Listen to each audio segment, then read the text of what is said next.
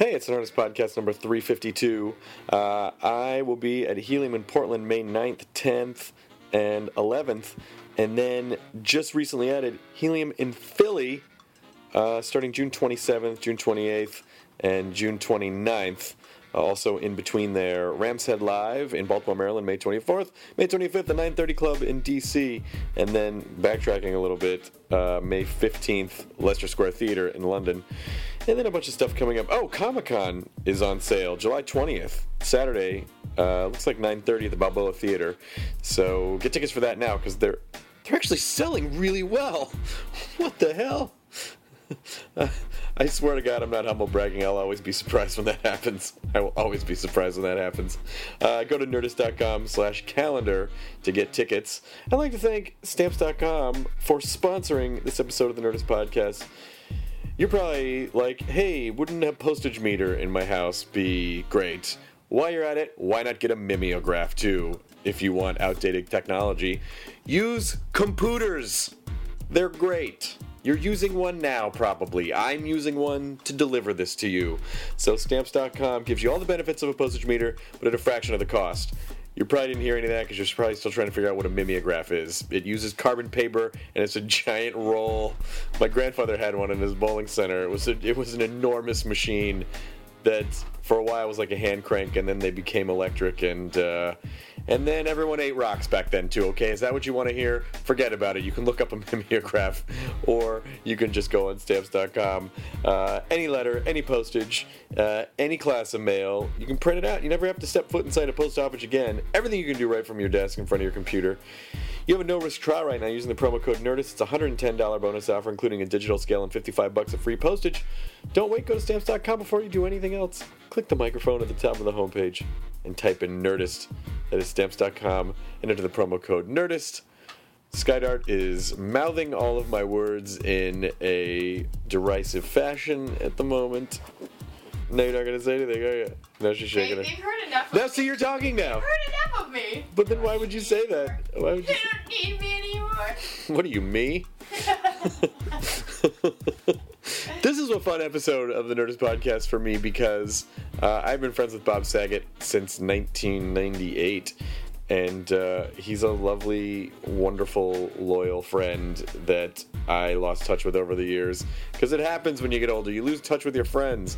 And God damn it, if the same thing didn't happen... It's just like the podcast with my dad, where it actually took a podcast for me to sit down with someone I care about and have a conversation with them that I didn't have for years. And so that's what we did. I was in New York, and Bob came up to my hotel room, and we had a conversation that I wish we had just talked like this years ago, and we've been communicating again since. But I adore the guy, and he has a comedy special coming up May 10th at 10 p.m. Eastern, I believe, on Showtime. So here he is, Bob Saget on the Nerdist Podcast, number 352. And I just went up at the end like I was going to say something else, but I'm not. So, podcast! Now entering Nerdist.com.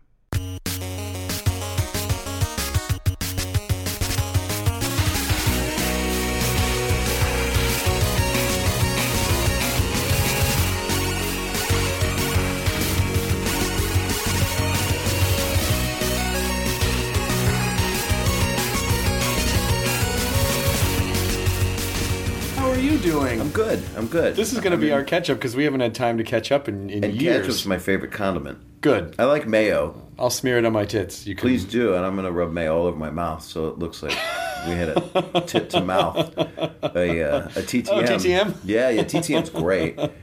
I used to host, I had a joke, which I don't do, but which is I hosted AFHV, which is, it sounds like a ATM. It sounds like it's incurable. I had AFHV. It was very painful. That sounds well, Tom Bergeron has it now. They can inoculate for that, right? They take out the H. That's all they can do. They can get you to AFV. But that's it. But you're functional. It's remission. You don't have to watch the person hit cement. Do you ever miss that show? That's funny. You're the opposite of it. I was hosting a game show on NBC. I remember. 1 versus 100. 1 versus 100, yeah. And Adam West was on, and he was Batman, right? So I liked Batman when I was a kid, and I asked him after it was over, and I feel bad about it because I love Adam West, and Batman was on for 2 years. Right. And I said to Adam West, "Do you ever miss Batman?" And it's a question like you just asked me. Of course. And they would say to you, one day someone will say to you, "Do you miss Nerdist?" Yeah. Well, they say ask me now if I miss Singled Out. Right, but when you're 60, you probably don't want to. Singled Out, probably. Nerdist, they're both cool. I mean, they both kind of connotate a single guy figuring out life Okay. and admitting who he is. Me asking a guy if he misses Batman is a 2-year Halloween party. So it's like the guy was in costume for 2 years, and it was a farce, and he was, they didn't have the rubber suits that made you look good. Yeah. He didn't have the Michael Keaton abs. Right. And he started to cry a little bit because it was emotional for him, because that's what they regard him as. And he's done funny stuff. Did you ever see the Conan O'Brien thing, Look Well? Oh, yeah. That started Adam West. Yes. About a guy that believes he's still a cop. That never actually got picked up. No, now that's Right. what... You are kind of becoming an empire in your way, whether you strike back or not. But but it's... oh, man, sorry. No, But it's good. It's good. They're good for the demographic. Well, okay. Well, works. these are my people, too. They are, yeah. I lived in a Duraflame log when I was 12. I had nothing. I remember,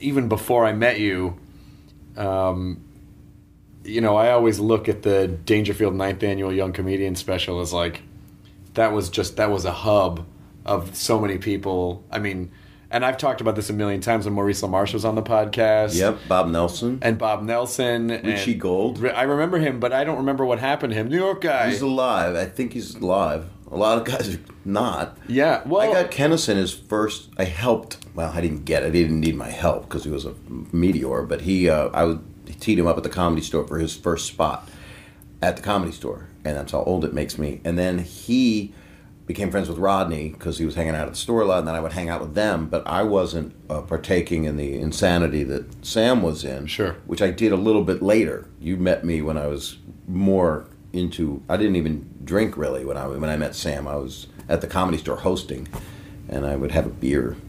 And, you're pretty straight arrow. A straight arrow, but you hang out with, Robin Williams and Sam Kinison and watch by example. So could anyone keep up with Kinison? He just seemed like a fucking if you went to a room and there was a stand-up mirror, it would end up on the ground just because he wanted to look at himself while doing well, he was laying down. But he was pretty hardcore. He was pretty amazing. I mean, he was really funny. Was his act? Was he always that? Was his act always? Was he one of those guys that the first time he went on stage, it was like, oh yeah, that's it, that's the guy, or did he have to? Did you think he have to find that? He'd already done it because he was a Pentecostal minister. So his backstory was for years he'd been doing tent shows, like Leap of Faith, and he would just. It was a fake charlatan thing, and he'd bring people up. I heard his brother Bill Kennison told me that and Sam told me too, they both told me that there was a guy in the audience before he became a comic, and he was a faith healer, kind of. He said, does anybody need to be healed? And the guy goes, I do. And then it was really sad. It was like a Lenny Mice and Men kind of guy. Sure. And then they go, come on up here, brother. And the guy came up and supposedly hit his head on a beam, and his pants dropped, and he had a gigantic unit that was like swinging and moving. And it was just, and he cut his head open, and everybody saw how big he was and everything. And that he had to get stitches, and he came back another time. And I don't know what the punchline was, whether he hit his head again. But I just know he had a giant penis under a tent, which is the big top. These are spurious details. These are jewels. How does someone hit their head and then their pants go? Low tent. Oh, okay, low gotcha. beam tent. It's like a bar mitzvah, except. But how does someone's pants come down? Drawstring. Oh, Lil Abner kind of, okay, not gotcha. good. Not good. Backwoods. Right. Deliverance kind of family. Sure. Product of. Oh man. Anyway, but he couldn't heal that. No, you can't heal or faith it. So that was Sam. He was. But and then he was a comic. I met him in Houston, and he had a real Jesus complex because he also figured out that religion he thought was just a bunch of crap. Mm-hmm. And they wouldn't let him perform at the Comedy Works in Houston, and so he put on a diaper and a crown of thorns and chained himself to a telephone pole. In front of the Comedy Works, and it was in the Houston Chronicle. So I was working at the Laugh Stop in Houston. I picked up the Chronicle, and it was a picture of Sam strapped to. They showed it to me at the club. Actually, I think it was not that day, and then I went and hung out with him a lot. And he wasn't. He wasn't a rough rolling drug user to my knowledge, or drinker to my knowledge. And then I went to. Then he came to L.A. and he just exploded because he had, his message was holding up a truth light to, you live in the desert. This kid, his whole thing was you have those commercials where they go to another country and there's a starving kid in a hole. And of course, the film crew couldn't give this kid a sandwich. Right, the cameraman could give him a sandwich. Don't feed him yet, he's got to look hungry. You live in the desert. Yeah, go to where the food is. Yeah. So and some people didn't love him because he was also a bit misogynistic and anti-women, but that kind of helped me. I have 3 daughters, as you know, who are lovely and amazing and brilliant.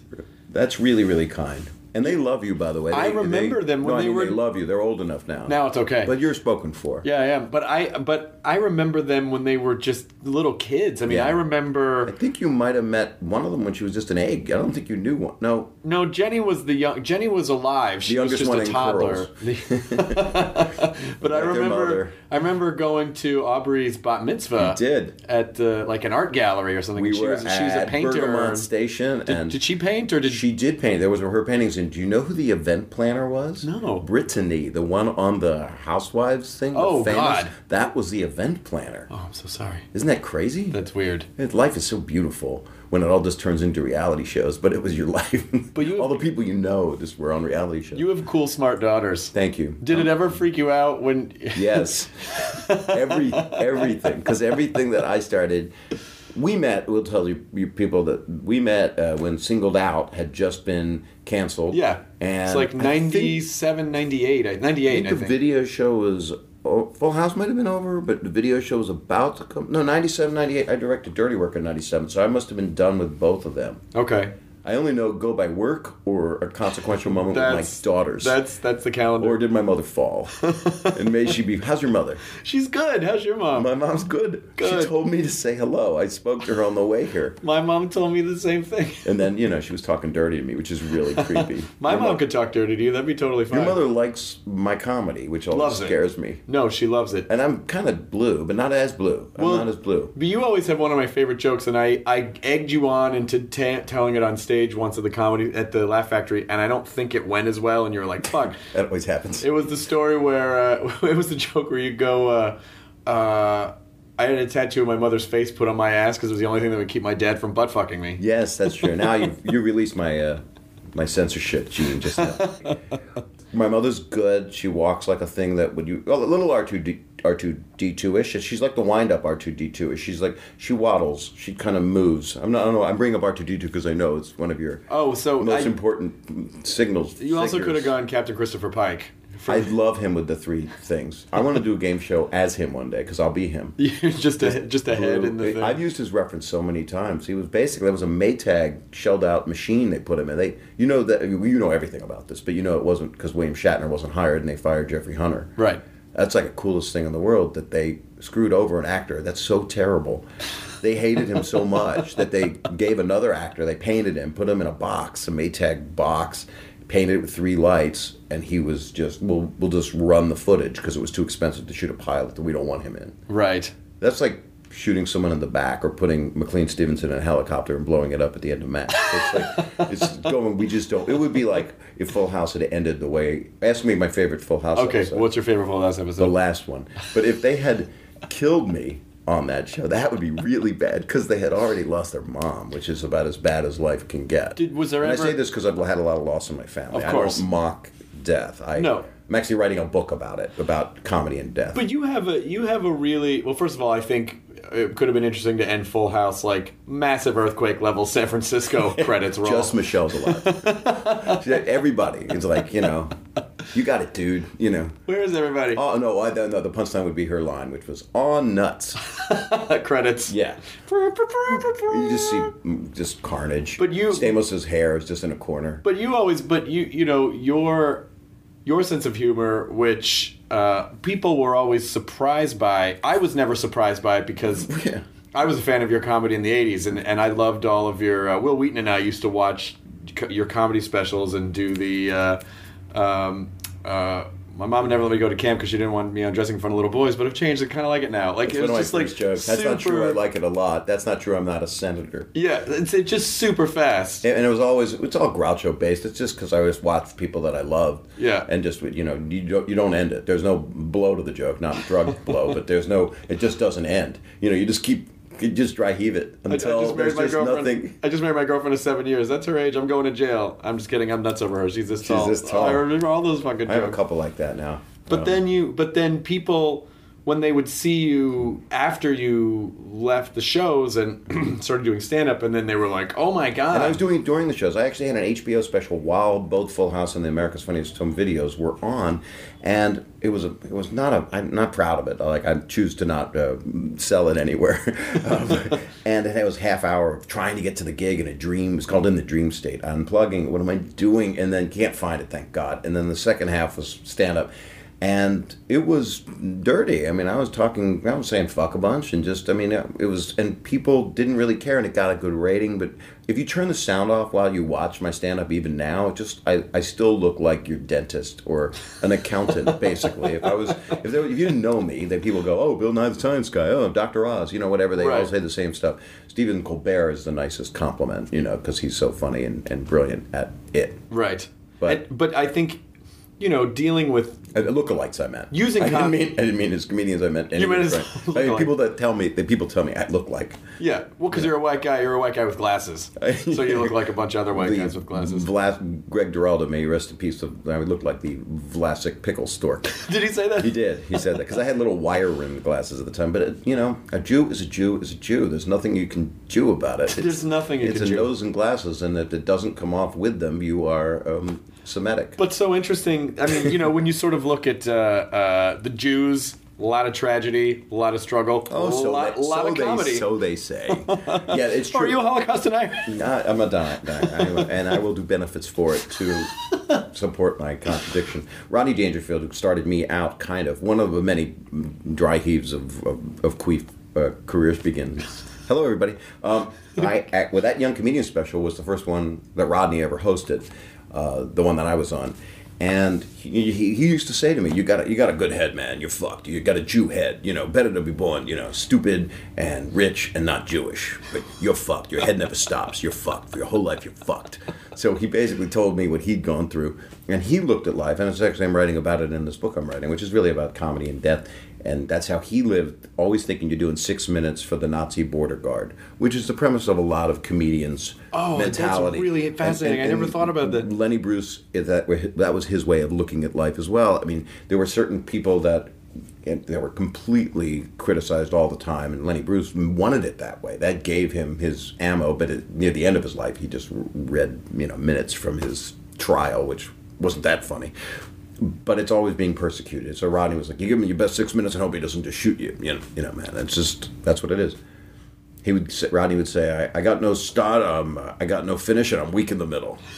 Well, and you hung out with him a lot near the end of his life too. I did, and I had. You said you'd go over to his place and he'd be in a robe and his balls would just be out, hanging out. And he's like, "Sorry, man, I didn't know you were coming." And I was like, but he knew. He would always have. He had a meeting once. They told me with Faye Dunaway and. His balls were hanging out, and she left. I mean, people don't really want to see that. I took him. He was mad. He wouldn't go to the Palm restaurant once, and I was taking him and his wife Joan for dinner there. He wouldn't go for 10 years because they had given him a big claw and a little claw, and he thought he got fucked by the Palm. Oh my god! Because they thought they took a claw from another lobster. So I said, "I'll take care of it. We'll go to the Palm." And I told them the experience. All the people at the Palm all knew because it'd been 10 years since Rodney came back, and they gave him the largest lobster with the largest claws that exist, and he ate them like a Viking. And then he always went there every week until he died, I think, from eating there. What did you guys talk about when you hang out with him? A lot about comedy, a lot of persecution, because that's how he looked at it. So in a way, he played upon my weaker parts of myself. He would talk about, because my comedy came out of, my opening lines were, besides I never got to go to camp, it was, I have no act and I have no life and I live in a moped. It was just esoteric. And I was 17 when I wrote, or 16 when I wrote the first 10 minutes, and I did them for 10 years, because that's, the first 10 minutes is like, sometimes it's all anybody ever has. But then I started to be a guitar act, was pretty wild and pathetic. But but I'm glad I went through all of it. I wouldn't change anything except, a couple of things, a couple extra few inches. Rodney didn't really hit until he was in his 50s. 50s. I think Caddyshack was 54. He was 54 years old, I think. He was Jack Roy, and he was also Jake Cohen. He was Jacob Cohen. I officiated his funeral, which was a hardcore thing. Oh, wow. It was a 3-hour service, and it was pretty intense. It was his pallbearers were his son, Brian, and Rob Schneider, and Adam Sandler, and Jim Carrey, and it was pretty... it's nice. Sounds like a movie. You've just described a film. It's nice to name drop about someone's death. And that's, by the way, what he wanted. He really lived through show business and through comedy. Comedy was his whole thing. That's what we would talk about. And as I got older and went to therapy and worked on myself, I wanted to I wanted that to be one of my, 6 plates that I twirled. I wanted to have a life, and I wanted to have a good relationship. Well, maybe the next one. Do you think it's good a quiet month. Do you think it's good to succeed young or to succeed older? Well, the philosophers that you sit and read, if you look up, Brandy quotes, or you go on, Bartlett's quotations was book form, which was the best of Aesop, which I think it's ASAP now because we move so quick. Yep. Aesop, I don't think existed. I think he was just like the B-sides of Jesus, because we don't even know. I look up things on Aesop. Aesop rocks. It's all just, about being real and being truthful. There's no way one guy, and then he did Aesop's Fables, which is children's kind of philosophy. Sure. But the way I look at life, what was the question? It was. Do you want? Is it better to succeed younger or in Rodney's case? Well, I would ask you the same question because you and I have known each other a long time. Yeah. And I continue to know you, and will continue to. I mean, we haven't hung out, and I've wanted to. It's almost a man crush that I have on someone that I just care about. I think you need to escalate, and I'm living that way. I don't even think I've begun anything yet. I haven't, in my mind, creatively come here what I've come here to do, which is I'd like you to drop your pants. Oh, shit. That's what I came here. Right, no, don't shit. Right. I don't like shit. Why? So, no shit. Well, that's part of it. Oh, crap. It's a package deal. All right. Let me put on the Gallagher rain hat.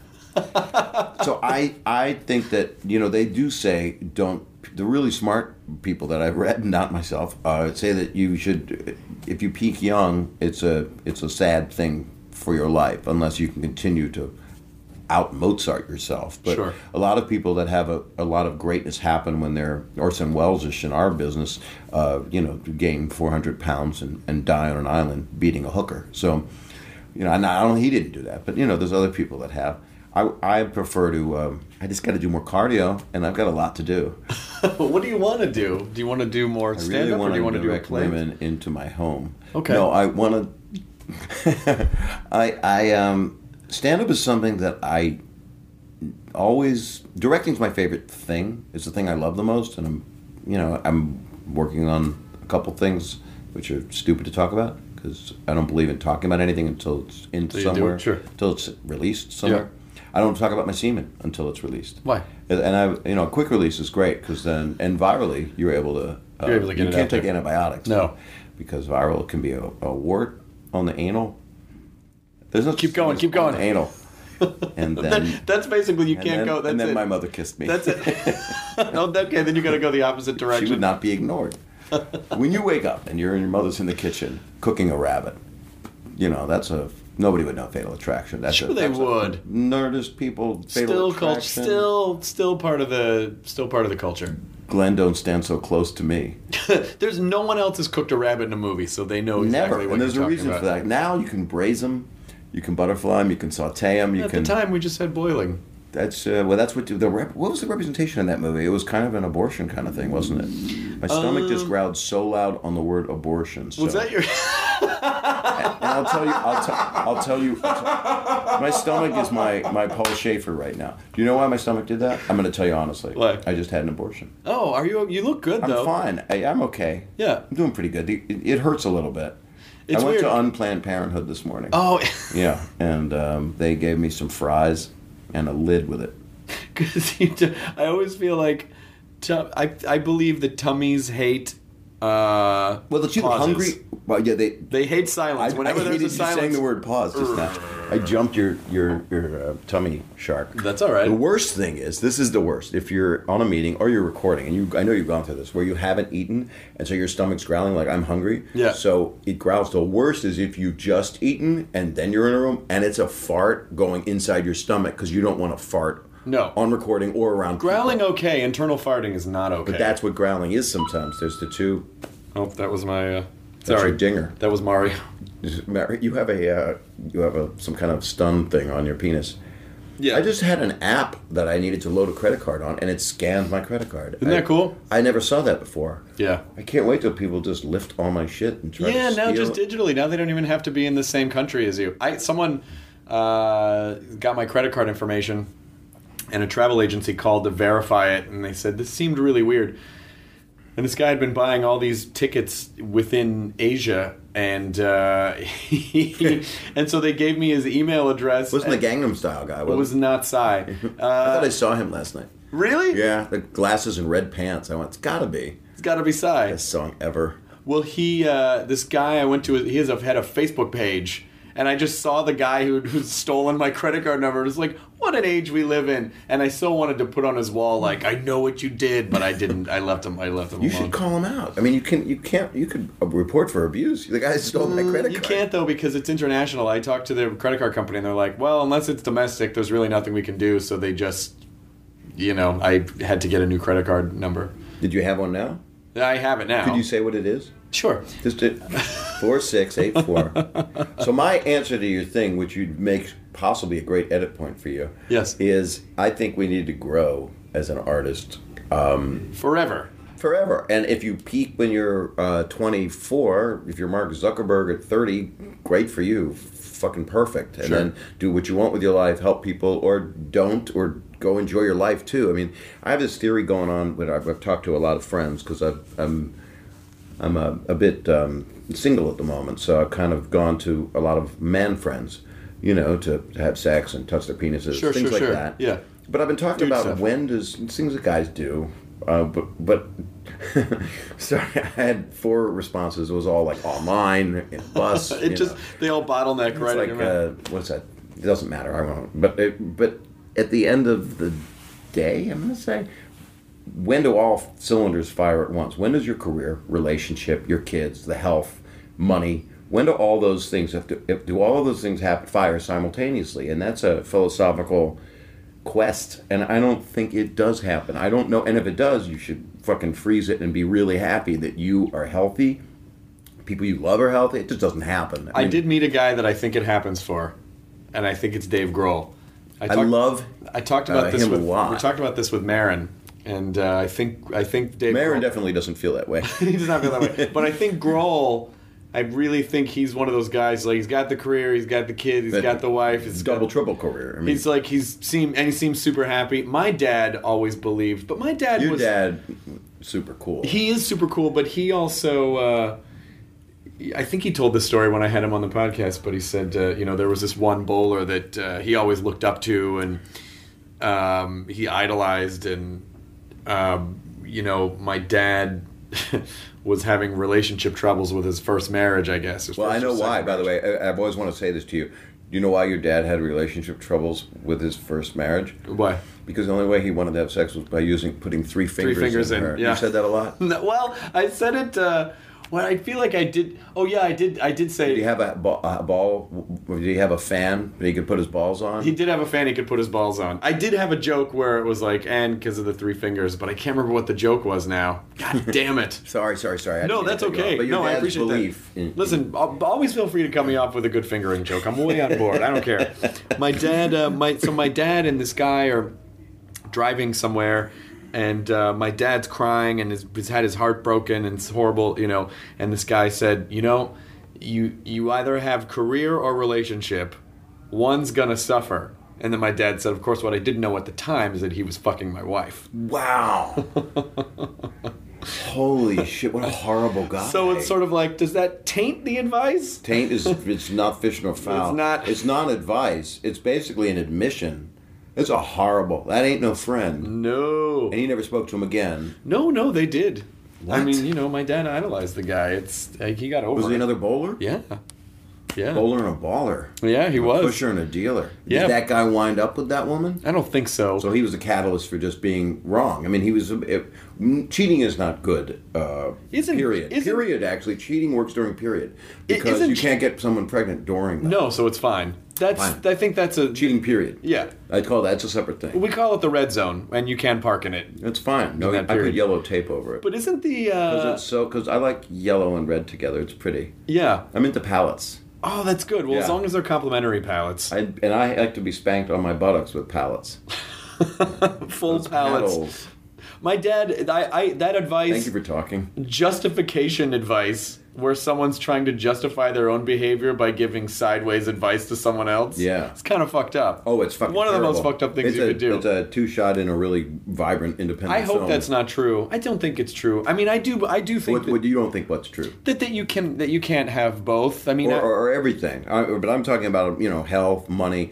Relationship is kind of what everybody wants first, but children trumps everything if you have kids, and that's conflicting for people that want the relationship to come first. Because I'm divorced and I'm very much a romantic and I want to have a great relationship, but that does diminish a little bit of another kind of love, which is child love. You reminded me that you would just kind of split up with Sherry when you and I first became friends. Who's that? It's this woman that you were married to. She gave got birth her name to in the 3 of you. settlement. I can't use it anymore. Oh shit! Yeah, we have become friends to raise our kids, and I met her in high school, and she was 6 and I was 17. Yeah, it was okay with me. Yeah, I was crossing guard. She seemed nice. She didn't want to walk back into the woods alone. Smart girl. It's the opposite of that joke, where the guy says you're going to be very lonely. It's going to be very lonely. It's gonna be hard to walk back alone. Yeah, those are bad jokes. But it was sort of. The worst joke is to get the cum stains out of the clown suit. That's the worst joke. I wouldn't tell that joke. No, you should never tell that joke. Just do the punchlines of them and no one gets hurt. Then it's fine. And then it could mean anything. It could just be prison jokes. That could mean anything. One of us is going to be the husband, one of us is going to be the wife. But I remember when I met you at the rap party, we were in a pool hall in Santa Monica, like a snazzy pool hall. With my nephew Adam. And who's a character. Who's great. We still email back and forth every once in a while.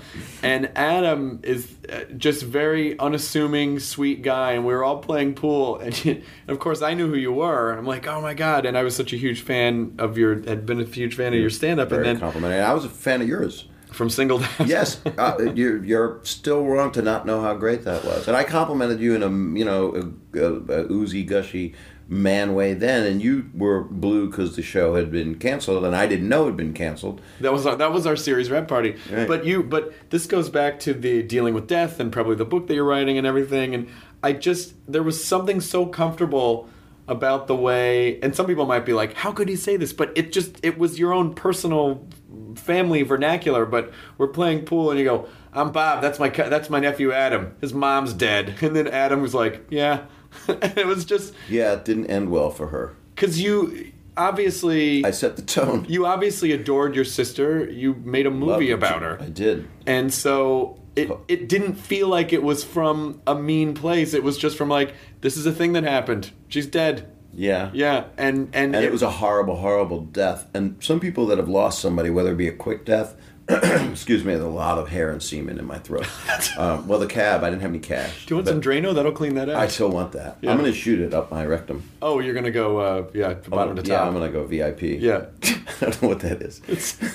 That's ATM. That's you ATM. Go, you shoot it up there. That's VIP ATM. You actually need nitrous to push it up. You need a little shot from like the gun at the bar. I think that's AFV. Oh, that's so much fun. That's my show. That wasn't mine. Right. Yeah. That's how we started. What a great edit point for you. You got 42 minutes. So we're here with Bob Saget. Oh my God, AFHV. There's no cure for that. But I don't know that. I don't remember that show. What I was... what's the good thing we were just talking about? Your sister. Oh, she's dead. I know. She died of scleroderma, and... which is, from just being friends with you and going to the benefits and... remembering your friend Sharon Monsky. It was she was just so amazing.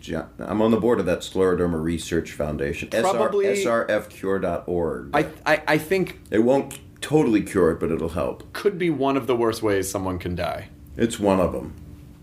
It's Because your pretty skin, bad. I mean, having your skin I would basically. say standing in front of a jet engine, having your head blown off. That'd be quick at least. Yeah, it depends on what airline. Some of them don't work. No, as they could well. be on strike. Yeah, that'd be horrible. But the scleroderma is basically you just slowly harden. Yes, you can. Which I'm doing right now, just seeing you. God damn it! Scleroderma means hard skin. It's Latin, and it can be internal, like it was with my sister, or it can just be on your skin. It can be diffuse or systemic. And diffuse. This is really fun for your listeners. It's interesting to hear. And the decay is so much fun. So we have benefits. It's a really scary disease, and we're actually making a lot of progress. I'm on the board of the Scleroderma Research Foundation, and April 30th is our benefit at the Beverly Wilshire in LA. And comedians do it. Would you do it sometime? Yeah, if I won't be in town on the 30th. Oh, no, I didn't mean this. Oh, okay. And this might be after the 30th, right? This will be after the 30th, probably. That's what I'm thinking. Yeah. It was good. We had Jimmy Kimmel and Jeff Ross and Jeff Garland and Bill Bellamy and a lot of people. And I just try to raise money because there's a lot of people that their skin hardens. Sometimes it's just like Raynaud's arthritis, and then other times it goes internal. And my sister, she was diagnosed, and they really didn't know anything 14 years ago or 18 years ago. I can't remember now. And about 3 years, she came to one benefit, and then 2 years later, she passed away. So I made that ABC television movie about her called For Hope, and it's been an interesting, passionate cause. That I did it because of this woman Sharon Monsky, who was so cool that you met. Yeah. So I'll be doing that the rest of my life. And then I lost another sister to a brain aneurysm who had a lot of other problems. So it's been there's a lot of things I'd like to help. Your mom is an amazing person, by the way. She's a great man. Who has lost so many... She's losing children right now. Wow. Well, she's 88. Right. So the eggs just don't work. No, so I didn't mean well. that in a painful No. way. No. I'm saying it's her fine. eggs don't take. Yeah. Right. They might. Well, as people get older, and I don't want to talk about my mom in any nasty sense, Sure. because I love my mom. Yeah. I used to say, and you can And you can too for $12. I remember that joke. I remember that joke. Wow. My dad was the one that sanctioned all these jokes. Your dad, oh my God, he was so fucking funny. Thank you. Ben Saget. He was really, really funny. I went to his funeral. It was a hell of a funeral, wasn't it? It was beautiful. It was beautiful, and you. I was glad you were there. It was nice. I mean, we laughed. We laughed like you would for a great man. There was laughing and there was crying, and you told this wonderful story about how you. I'll cut this out if you don't want me to leave it in. But I'd like you to. You told this wonderful story about how when you got to where the service was, you were just alone in the room with his coffin, and then you just got to put your hand on it and say goodbye to him, and there you were sad and crying, and then you came out and were hilarious. And sad but funny, and it was... It's interesting what comedy does, and I'm processing it a lot, because I am a stand-up, and it's one of the things I do, and I'll always be one. And I didn't know that. 10 years ago, I didn't think I'd always be a stand-up. I thought I would, Steve Martin, for all intents and purposes, quit doing stand-up. But oh, yeah. But he hasn't really. I mean, I heard he did stand-up a couple of weeks ago at an event that wasn't televised. It was in a private awards ceremony, and he did it for like 10 minutes, and it was astonishingly great. Oh, I'm because sure. He's been out touring with his band, and then he talks. I heard them speaking about this on David Steinberg's comedy show hosting show that he has on Showtime, and Steve Martin was saying that he gets to do 1 minute with the band, and he'll talk, and then he accumulates that 1 minute. So over a couple of years, he's probably got about 10 minutes now.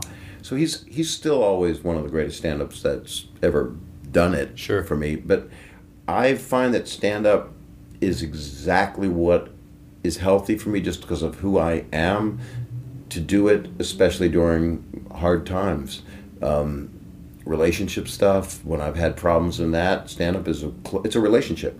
And you're doing it. I didn't know that you would always want to do it. Oh, I never wanted to stop doing stand-up. I always wanted to do it. Well, when I first met you, I was just starting to do stand-up. So like 98, that was really the year. How old were you then? 27. Yeah, it was like... That's late. 26, actually, 27. It's late to start stand-up, yeah. Mm-hmm. And now it's been... Well, you look at Joel McHale. I mean, he didn't do stand-up. He was acting and stuff. Yeah, but I don't think Joel really wants to continue to do... I mean, like, I think he did it for a while and did a great job.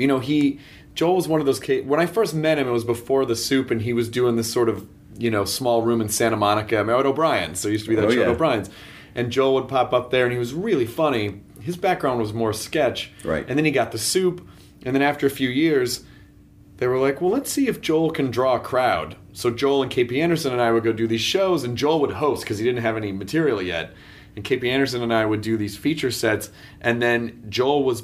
we weren't drawing the crowds, Joel was. And so the crowds were a little disappointed, like, oh, these other guys are fine, but we really came to see Joel. So Joel had to cobble together this hour in, my God, like a few months, which is fucking almost impossible. I just went through it. It was like 4 years to come up with an hour that is now... and you did your special. I did my special last year. Yeah, so now I'm building the new hour now. But it's a lot of fucking work. It's so much fun, though. It's amazing to have something new when you're excited. They always say, everybody says, do new stuff every night, Yeah. and do it early.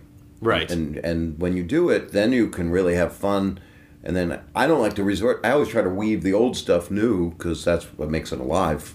Because I can't just do rote. Some people can. You don't do rote. No, I can't because you're conversationalist. I have to talk to the crowd a lot. Yeah. It's just I feel better talking to the crowd. It's the reality of that situation. Yeah. You're in front of people. And then also I find that some people do come to multiple shows, and so I feel good knowing that the core jokes might be the same, but the show itself is different every time, which is fun. And I love it that way, and that's what I do. The special I just did, not that I'm going to plug it, May 10th on Showtime. I did 2 shows, we cut them together, and I was hesitant to do what I do, which is audience play and weave people into that hour. And I did it because I had a design behind it. I was, producing it and making it the way I knew I wanted to do it and covered the shit out of it. And with your Comedy Central, your last special, did you do a lot of audience play? No, not at all, actually, because my fear... It's hard enough to shoot comedy anyway, because it really is an experience. Which is funny. And I apologize for not watching it. Oh, I don't care. I'm going to watch it. Actually, I'm going to watch it right now. It's not going anywhere. So it's it basically... It's hard enough to shoot stand-up, I think, because it's such an intimate, like, you kind of had to be there experience. So it's hard enough to capture it, which is funny to me because I lived on stand-up in the 80s just watching every special. And so I think it's harder beyond that. I feel like it's harder to really capture if you're fucking with people in the audience because the audience at home is separated from that, and it's almost like they're on the outside looking in. And so I didn't do that, but that doesn't mean that it can't work. It was hard, and I feel that it worked really well. And again, I shot, 2 shows to make 1 show, and I didn't want to separate those moments because that's really important that you use if you're going to do audience play. I have so many influences because I'd be influenced by long storytellers, or I'd be influenced by short joke people, or Don Rickles is a giant influence and a friend. And Rodney was an influence. Richard Pryor was one of my main influences. So they're completely different styles. And I respect and love the Jim Gaffigan's, Seinfeld's, Brian Regan's that will do. Well, Brian Regan is voluminous to a point that's... it's crazy. Brian Regan's a goddamn... he's an anomaly. It's a very high channel that he's on. It's very amazing. It's another separate hour, a separate show. You watch the second show and you won't see the same hour if he so chooses, or hour and a half or whatever. Yeah.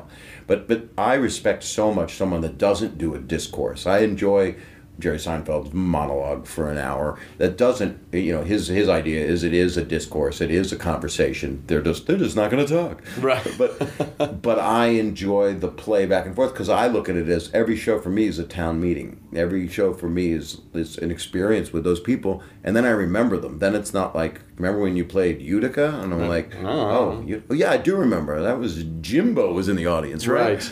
So those are the things that make it special for me because I'm with the other people, and I'm like you, and that was our appeal to each other. You're a person performer because you're a person. If someone speaks to you, you speak to them unless you really don't want to, unless they're invading your space or they prove themselves. Well, you can't help it, and it also feels like you're not in an organic situation if something happens and you don't address it or you don't involve it in some way, Right. then it almost feels like dishonest. you're not paying attention to the shared experience that you're And having. if you're doing a television special and you hear a loud crane and it sounds like a fart, You've got to say something. But you have the other choice is we'll take it out in post. But I think you lose, and you can take it out in post, but you lose the live moment. And I left shit like that in. I had like 9-10 cameras, and they go and they paint box some of them out sometimes. They take out the jib in a shot because that's what they can do now. Yeah. And other times I used the camera people. So I kind of had a weird blend of three kinds. And I did half an hour of music in this special. Oh, wow. I'm excited. It becomes a different special. It's a half an hour of stand-up and a half an hour or 55. So it's 25 of music. 5 original songs that are pretty offensive. And one of them's a love song, which is kind of sad. You had you went through something that, and whenever I saw it happen, I'd be like, "Oh fuck, that's really fucked up." And then it's something that later on people would say to me, which is, I remember like hanging out with you at the Laugh Factory and I was first touring with stand up, and you would do a set and you'd crush, and then afterwards someone would come up and think they were complimenting you by saying, "I never thought you were funny, but you were really great tonight," and you're like, "What? Yeah. Thanks." And I've had people say the same thing to me too. It is a universal thing, and I used to see it with Richard Pryor a lot. He's like, I don't know, you complimenting me? What the fuck is that? And sometimes he would be quiet, and sometimes he would be like, get in your face, because he was like, well, what, it depends on where his timing was in his offstage problem. Rodney was insulted. It's interesting to watch different people. Don Rickles is a funny person to say that too. I watched your show I watched your movie that you made on HBO. That's it. I won 2 Emmys awards. He just screams at him. Right? Is your brother fat too? Just. Well, but it is weird. People don't know what to say, and they really want to compliment you. And, right. And comedians are we're outsiders, and anybody creative is pretty much an outsider, and then the joy of it all is to get collaborative and to work with people, and then that's growth where you're not just on the outside looking at everyone as, because some people say people don't mean well. I would still like to think that they do mean well, sure. Especially in the world that's listening to this. These people that we're talking to love you, and they know you. Or they think they know you. A lot of them do, but right. And other ones you just want to put up barricades. Other people, they get so mad. You're like, why do you listen to this show if you hate me?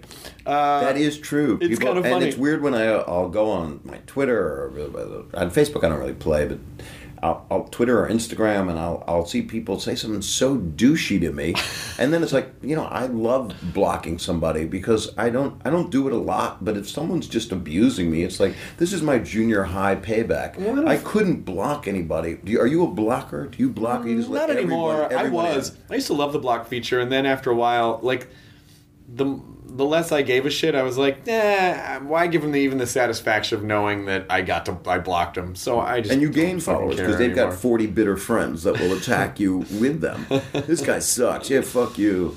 Of their 40 followers, 20 of them are probably spam bots, and 7 of them are family members, and then the rest are, I don't know. A spam bot, that's just a hard drive that just sends shit out. It's nothing. It's just a little thing that someone tweaked. It's just a setting someone did to be douchey? Well, it's, If it's negative stuff. Well, a spam bot can be basically like a company or something that's just sort of trawling the tweets for keywords that pop up. All your listeners are bored right now because they all know this answer, right? I'm just some guy. Spam bot is a robot that gives you spam. It's a great term, by the way. Spam bot's a really great term. Looking for a sperm butt.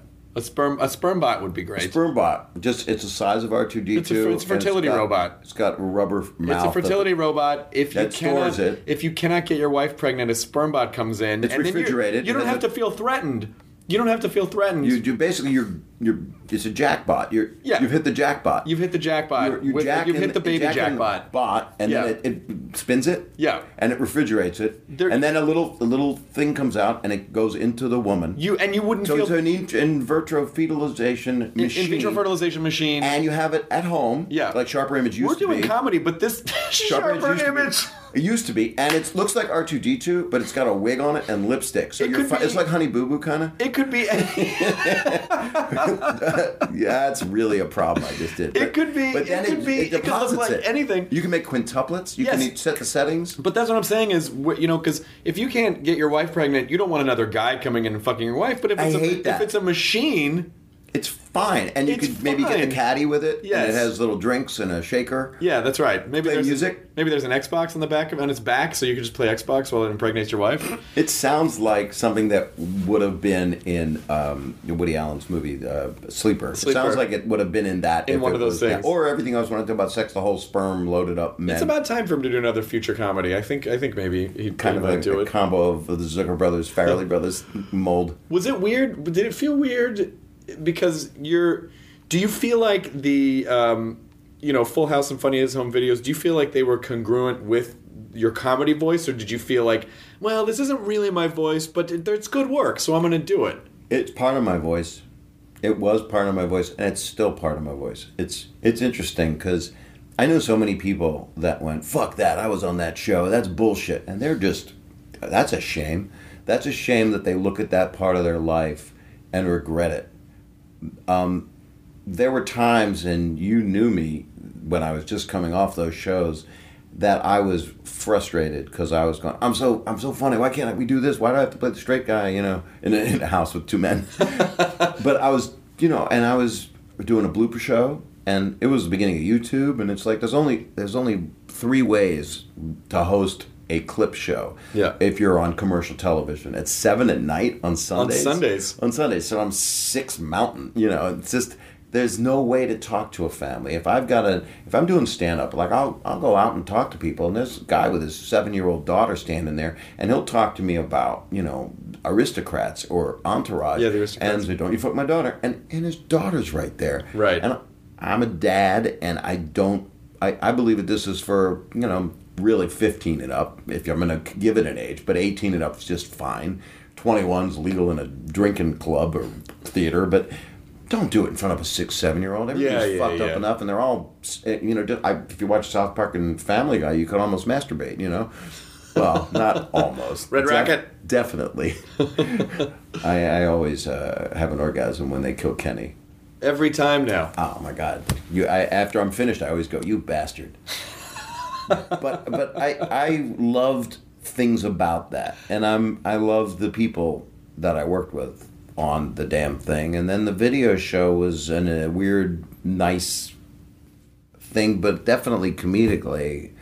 Hey, I didn't have a job. I just had a baby. I got fired from a show in New York. I was offered a sitcom by the people, Miller Boyette, that did, Laverne and Shirley and Mork and Mindy and Happy Days, and I was the Richie Cunningham part on a show, and John Stamos was Fonzie, and Dave was Ralph and Potsy having a child. Oh my God, I never thought of it that way. And Michelle was Tom Bosley, I guess. But, and then I went and did the video show, which was, I guess it was a candid camera, and then there was Dick Clark and Ed McMahon, bloopers and practical jokes, and it was a successful format to do a clip show, and I took a job on a pilot, and then it beat a 60 Minutes rerun, and then I took the job, and you've hosted a lot of stuff. Oh my God, yeah. And it's, you play the cards you're dealt.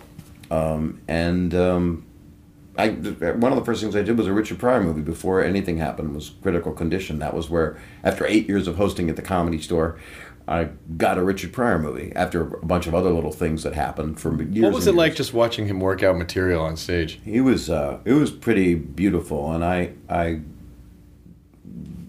post Fire was most of my experience with him, where I got closer with him, because I really need to. Person that iconic, they really need to be beaten down for them to like me. But I got to, and I got to hang out with him for like a month doing this movie in North Carolina, and I also was hosting the Comedy Store forever. So I would bring Richard up and just watch him, standing ovation of just, there's a prophet on stage, and he would take risks of doing material that he just wanted to work out. And he went up there and took the bullet of the pain of what it's like to try to work on new stuff.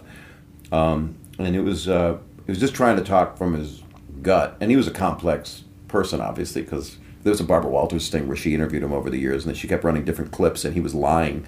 He just kept every time she showed a clip, he lied about the one before. Are you still using? He's like, no, I'm not. And then he came back and he said, yeah, so I was lying. Oh my God. And then I watched one of the coolest things I ever saw, which was kind of a Beatles-ish moment, was Eddie Murphy working out Raw, because I was hosting in the main room at the Comedy Store.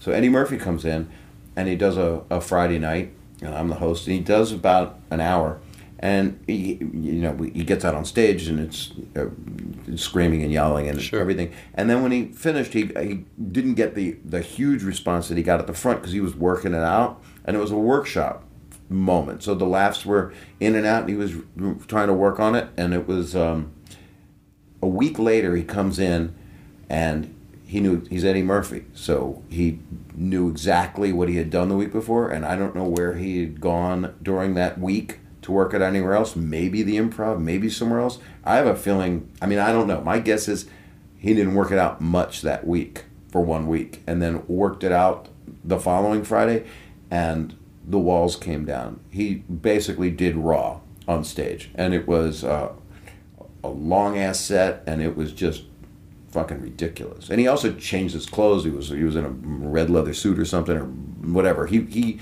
assumed every bit of character and every beat of how much confidence and ego and intelligence of what you're going to do and how fucking funny you are is how he approached it, like a gladiator, which is those are moments I would never trade that I got to witness, because that helped build me into some guy that looks like a yuppie that comes out and acts like a badass. It's a character in a way. Well, was that fun for you to then go do Entourage, and was that sort of an ability for you to go, hey, I'm fucking human, and I'm a fucked up guy, and I can make and the Aristocrats and those were accidents. Those were both accidents. Those were.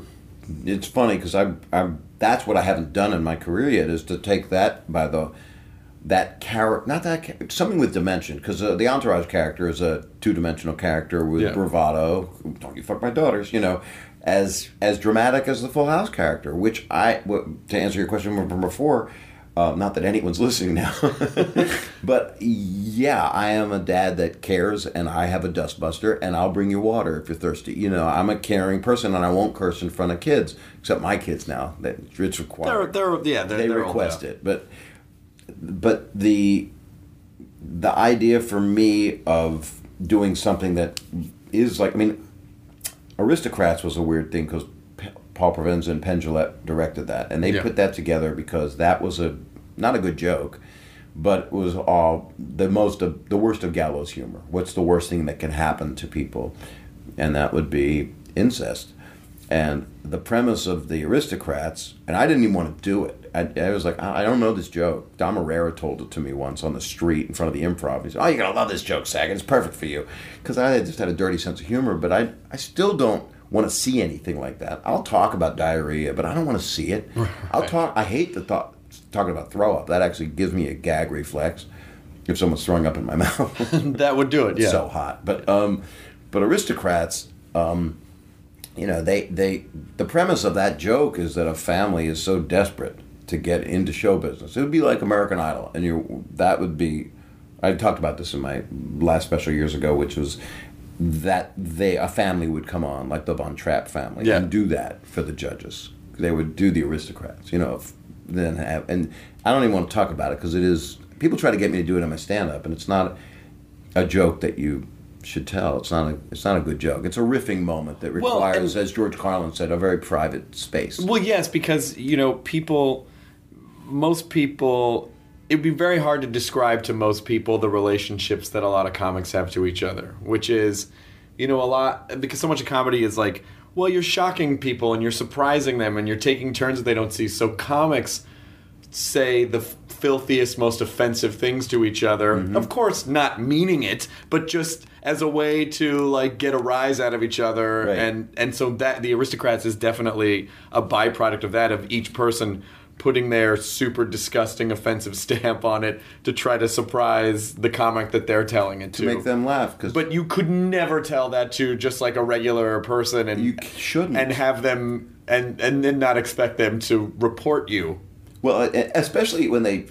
The thing I never expected when I heard the joke in the movie was they always bring up a bucket. They always go in the bucket. And I'm like, why a bucket? And there was a lot of New York guys. They're going, and then they bring out a fucking bucket. I'm like, what is this with a bucket? It's a funny sounding word. Someone's crapping in a bucket. And it holds disgusting things. It goes to an outhouse mentality. Buckets, so then they're throwing buckets of crap I'll on tell you what each it is. other. Buckets only hold disgusting things. Monty Python used it filmically, beautifully. There was a lot of, bring out your dead body, dung.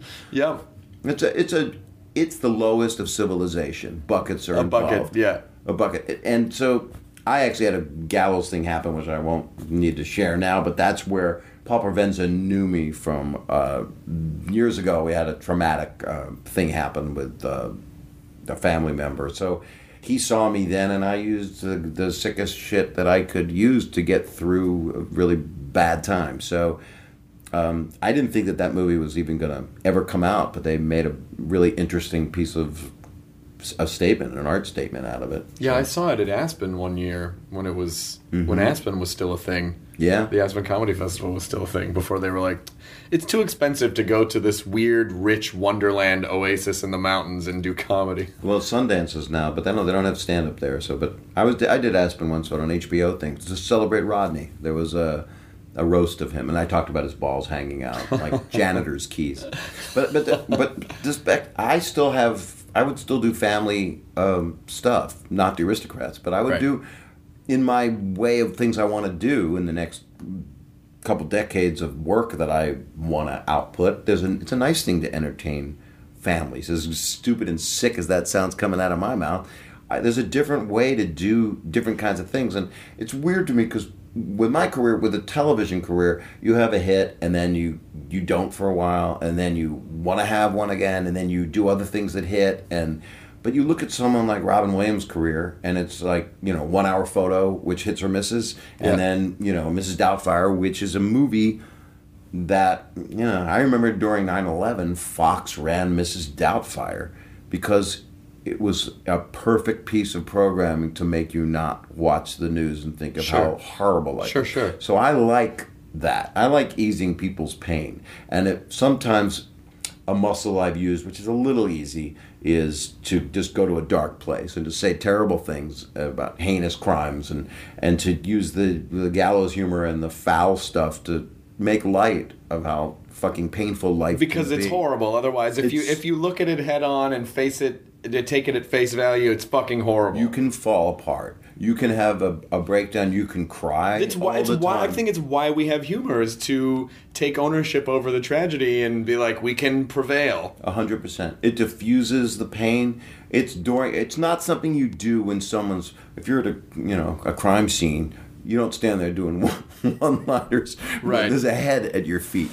But well, but there are jokes of the aftermath. I mean, Life is Beautiful is a Holocaust comedy. Yeah. And it was kind of perfection to be able to do that. And there's ways comedically to stress. Louis C.K. is pretty eloquent at bringing up evil things that people do to each other. He's unreal at it. Well, he is another level. It's another. I mean, the stuff that he talks about in almost any other comic's hands, people would be like, "What the fuck is wrong?" There's a handful of comics that can do it. He's great at it. Bill Burr's great at it. He's amazing. Maron's great at it. I mean, like, just taking... They run it through their generator. Yeah. And they process it, and it makes it okay because the presentation makes it okay or something. Well, they're also not... They're owning it, and they're claiming responsibility for it, and it's their viewpoint, and they've already figured out what their viewpoint is of it. So if you take offense to it, then you're not listening to what the action of it is. Right. The words aren't the action. It was interesting. I met Jerry Lewis a couple weeks ago because I hosted the Jack Black Roast, which is untelevised, and it was at the New York Hilton. It was a bunch of people, and Jerry Lewis was there, and I was pretty filthy, and that was my job. I said, this is the most offensive thing I said. Actually, it got picked up, and on the news services, I said Jack Black. That's what Kim Kardashian does every night. So that was the first thing I thought of that's offensive, that would work for this kind of thing. And Jerry Lewis came up to me afterward, and everybody has different opinions of Jerry Lewis. Sure. Sarah Silverman said something, just about they don't love you in France, right? Or or I don't know. I don't remember what the joke was, which is fucked up because she's amazing at great dark humor. Oh, she's incredible! Yeah, she's perfected the Holocaust joke. There isn't anyone better. But Jerry grabbed me and tried to hump me, actually. I'm not even kidding. I think my balls actually touched his, which is disgusting. What an honor. Oh. It wasn't bad. I think I was in him. But he grabbed me and went, flagging. No, he actually held me and said, you come from in here. Your words, you are a great person. Now, whether I bamboozled him or not, and who knows? He's just a total prick telling another total prick he's a good person. But our pricks were touching. But so that makes sense. It's an electric static thing. I wished he had an R2D2 robot next to him so I could have in vitro fertilization one of his. Listen, offspring. I think something people want to really envision right now is a pregnant Jerry Lewis. Oh my God, he kind of looks like it depending on where the prednisone is. You don't know. He inflates on a given day depending on the pain. And you had this connection moment with Jerry Lewis. I did, and it was about him thinking that, and I took it as a very kind thing. And there were a couple of people around, Jack Black and Jeff Ross, friends of mine. Jeff's a sweet guy, and Sarah, and and Richard Belzer, which is one of my first MCs in show business. Richard Belzer, what a piece of work he is. Oh my God, I met Richard Belzer at Jim Vallely's house once. Wow, those are two names dropping at the same time. Vallely is one of the funniest fucking people you could ever hang out with. Ask him. He is an open throttle. Jim Vallely, when I first met him, it was off-putting because I'm if I'm not on stage, I'm not in open mode. I'm not attacking. But he decided, the Eddie Murphy mode of open the gasket. Yeah. His choke was open, and there was no combating him. And he sell, and things that weren't funny were funny. Yeah. He's a good writer. And Belzer, so I got to meet Belzer at his place once, and he was really cool. Was he animated for you? A little bit. Yeah, he was pretty laid back, though. He was pretty laid back. He's a pretty interesting guy. He's watched a lot of shit. I want to ask you, just talk for a few minutes about, because going back to, we met at the Singled Out series rap party, and then for 5 years, we're pretty hardcore drinking buddies. We were. Pretty hardcore drinking buddies. I am scared of how hardcore drinking buddies we were. And I was divorced, and I think I was single. You were single. You had a girlfriend here and there, but it never really lasted long. And I had one there. You had one relationship that was devastating. I said she was a doll, Chucky. And she was. You guys had the fight, fuck, fight, fuck. Like, it was such a hardcore. It was Virginia Woolf. It was not relationship that thankfully and you had this. I always you had. And you this, had a lovely person too. I had a girlfriend at the. Well, I had a and girlfriend. Dogs. Yeah, Jacinda at the time, up until around the year 2000. The Y2K bug wiped our relationship out. Y2K is the girls take that, they snort that. They do that now. Yeah, they like it. But then you get it's AFV. Like special K. AFV is so much fun because I have that on my lawn when I have my Humvee. Yeah, but then it goes right up, and then it's thinking the of a Jenny in a trailer. Is there an AFV? What are the ATVs? ATVs. Yeah. Oh, thank God there was something there. Yeah, you were close. It was one letter off. But back to our relationships, or back to mine. But I remember. Yeah, I remember you would go. This is even up to a year after you guys broke up. You were like, and I won't say her name, but you would. Please don't. You said, "Wait, why did we break up again?" We're like, "Well, because you guys couldn't stand each other."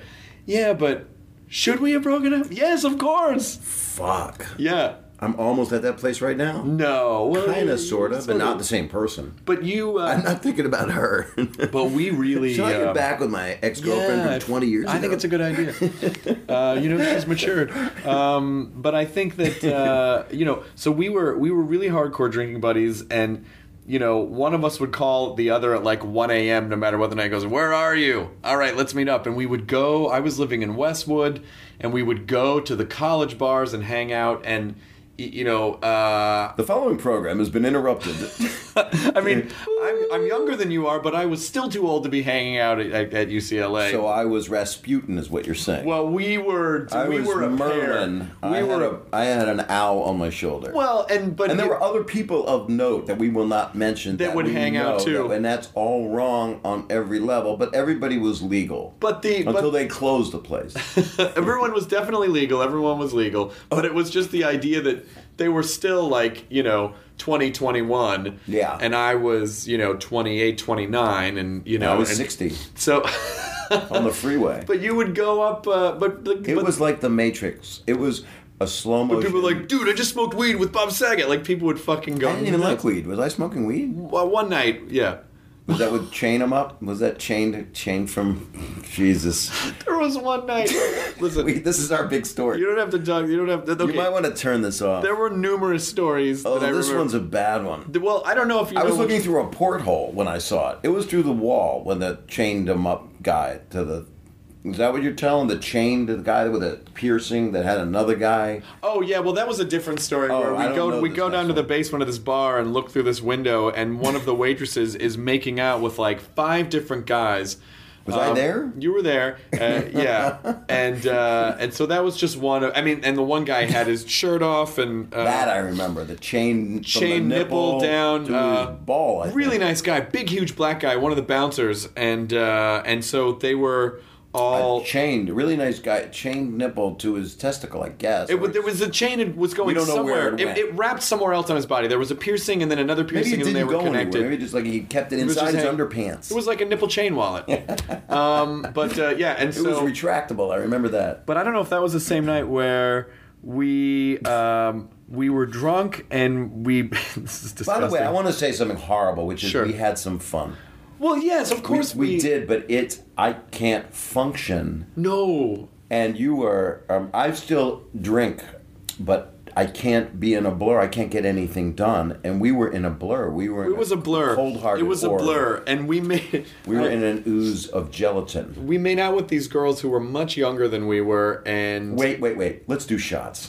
And then one of them got sick and started throwing up, and you immediately were holding her hair over a garbage can, and then I really. Yes. Jesus. And then you continued to make out with her after she. No, I didn't. Don't tell this story. No, I didn't. I think you did. No, I didn't. I don't kiss throw up. And I don't make out. I'm not a maker-outer. I did. I kissed a girl and she threw up. And you liked it. But afterwards, this is a horrible story. This is not even. By the way, that girl now has 3 kids. It's possible. She lives in Des Moines. It's possible. So the girl that I hooked up with was 20 years old, and it was my drunken state. I was like, mine was 50, I believe. She was probably 50 or 22. And so I thought I had this connection with this girl, and I called her the next day and left her a message, and then she left me a message that fucking shattered me because I was 28, 29, and she said, look. We were supposed to go out that day. It was one of those things where we made out at a bar. It was like, let's hang out tomorrow.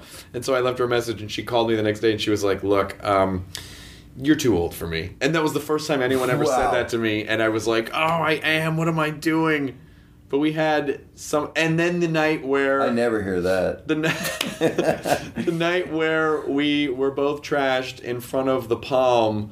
And Harry Dean Stanton and Dabney Coleman. I was just telling that story to people at the... No, it was Dan Tannis. Dan Tannis. It was Dan Tannis because I was in Dan Tannis, and Dabney still goes there.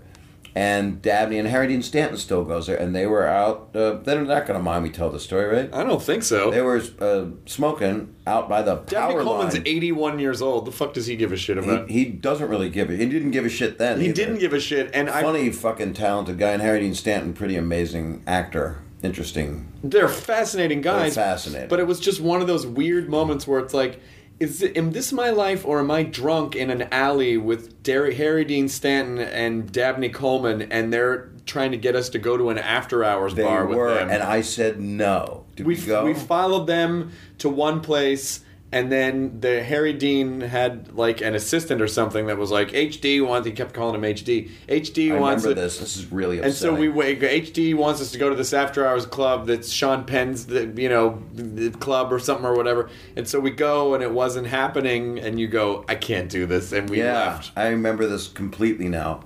What I remember is two standing going, I hope this isn't what I fucking turn into.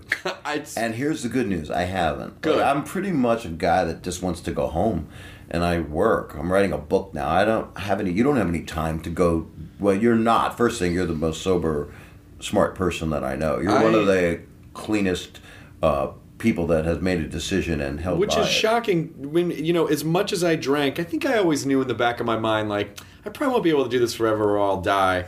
But but I also... Lights went on. Oh, yeah. No, it's good. I think it's the first time I've looked at it. I'm glad that... oh, yeah, no, it's good. But I'm glad that, in retrospect, I think... I don't know how I don't know how I lived. You could have died. Oh, yeah. We actually could have died because I was... Jesus. This was a turning point in my sobriety, to be honest with you. I was driving... This is the This worst is a story. Just Say No podcast at this Never point. do this. But we do talk fondly about this. We're laughing about it. Which We're laughing about it because it's horrible, and we know it's horrible. And if you're a comedian and you're a performer, they're in your face still. So I have audiences that are everything a violation from being a foul-mouthed drunken person. Sure. Or a stoner, which is usually more calm. They're just more placid. But a drunk person is aggressive and pretty vomitous. And drunk girls, I can't even believe the story you relayed earlier. I hope it hits the floor on the editing. I don't edit. I know. I do know that. You were driving. Because you're so busy. You don't have time. I'm busy. I don't have time. Well, I have someone who does. But all I'm saying is people are that drunk now. So the people that are doing this, that are vile, please try not to be. Because you're a nice person deep down. You were really buggered by the warden. This is a lesson of don't ever do this. And the only reason that I'm laughing about it is because it's so awful. I can't even imagine. We're so lucky that we're not dead, or we didn't kill anybody. You should not have been driving, and you were driving, Really? and we were weaving through sunset, and the car jerked a little bit, and I remember in slow motion I looked over, and you're like, I think I just fell asleep. You were asleep, and I was driving, and I did what I see people do now, and I call 911 now when I see it. I become a real asshole because I don't want them to die. So I'll go, oh look, and what's your name? I'll go, and they see it's unblocked because it's 911. I go, it's just, I don't want to say, but there's a car right now. It's at Sunset and Hillgard, and they're gonna die. This was like 15 years ago, I think, 12 or 13 years ago, maybe. Well, 15 maybe. 12 to 15, yeah. So we make it as long ago as possible. It was in the 1900s, let's say that. That's what I'm thinking. It was in the 1900s. I was in a stockade after this, but we were going down Sunset, and I passed out and went up a curb. Christ. I went up a curb on Sunset, and you woke up and said, did we just, And even at that moment... I said, oh my God, I fell asleep. Even at that moment, I think something in the back of my head was like, we can't end up this way. Like, we have become the thing that I think every person or performer fears of, like, oh, the guys that used to be on television who were a fucking casualty because they were drunk pieces of shit. Yeah, that's not... I don't even want to drink in public because I don't want to be around people. Oh, so much sadness. It's a dark lower depths, and I don't want to be in the lower depths anyway. But that was a very poignant moment. That was my Just Say No moment. That was bottom. I think that might have been bottom. I've gotten drunk since then, but not of late, because now I just I go out with my daughters and we'll have a drink, and we'll drive on Triborough Bridge, things like that. Did we stop? Sometimes I wonder. Drinking and driving is the worst. It's the worst. Well, I never did it, 'cause I always took cabs everywhere. I let you drive me everywhere. But it's a good thing you weren't a cab driver. I would have been the worst cab driver. How old are you now? 41. Well, I'm 56. That's a lot older than you. So this makes me sound pretty lecherous. Well, we were both fucked up. We were both fucked Thanks up. for assuming some responsibility, but I'm the elder here. Yeah, but we were both fucked up. I'm the elder. I didn't know what the fuck I was doing. I had come off a show. You were depressed. You put your confidence of yourself in a canceled show. Of course I did. Which, I was depressed and sad, and I felt like at the time I came off the show that was successful, and I did not reap any benefits from it, and I felt frustrated because and in retrospect, I felt like I deserved better. I was angry. Well, you're right about that. Well, I don't know everybody deserves better. I mean, not deserves. I wouldn't trade it now. I'm so happy with the way things have gone. But I really think at the time I was just insecure and depressed and anxious, and this is how I was dealing with it. And that's what I liked about you. The drinking wasn't helping. And you would come off 2 shows, and you were probably having a little bit of an identity crisis, and you came out of a relationship, and you lost your sisters, and I lost sisters and uncles, and I don't know. So it was all like all those moments that we look back and go, "Holy shit! Can you believe?" Were things that came out of really abject sadness. And so we're... and you know what's great? And I've been calling it failing forward, which is those moments where... And I still have them now because, relationships are still a quandary for me. And career stuff, I'm busy, which is good. But it's still... I want everything to fire on all cylinders. But I look at it as now it's just forward motion, and there's much less time to have any kind of fuck up. Yeah. And I have responsibility for myself. Yeah. Which has really been helpful. Did you do a lot of therapy throughout all that time? Yeah, I did. I was never... I tried AA, and it didn't really make me feel any better, but I had a therapist. Well, it's like, hey, how you guys doing? It's a large crowd. Yeah. Do some time up here. Hi, Chris. Hey, guys. Flying's weird. I should be talking about my problems. I just got back in town. I was on Delta. And what is it, the little tiny salt shakers they give you? Oh, also, I was crying in the lavatory. But what is crazy about stewardesses? My friend Bob's holding this girl's hair, and then he kisses her. I'm not sure that happened. Farts are weird. So I blacked out. But I had a therapist. I had a therapist the whole time, and that was, that got me through. It was actually, and I've talked about this a million times. It was Billy Connolly's wife, Pamela, was my therapist. That's cool. And so she recognized a great 45 minutes of material. She was the one that said, you got to quit drinking, and I was like, I think you're right. But so I had a therapist the whole time, and I've had that with my therapist. It's very, very wonderful. No matter what the structure is, if you're going to quit something, people listening can get a therapist. But I think the important thing is that you need some support structure, whether it's AA or whether it's a therapist or whether it's a religious thing or a non-religious thing or a cult that takes you in the mountains and has their way, and you become their sister wife. As long as you quit drinking. That's right.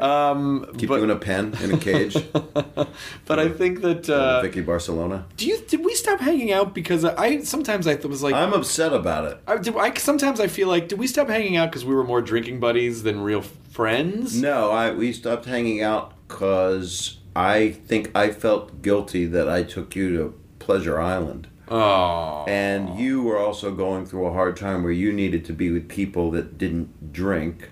I think that's true. I was still drinking. And you felt bad about that.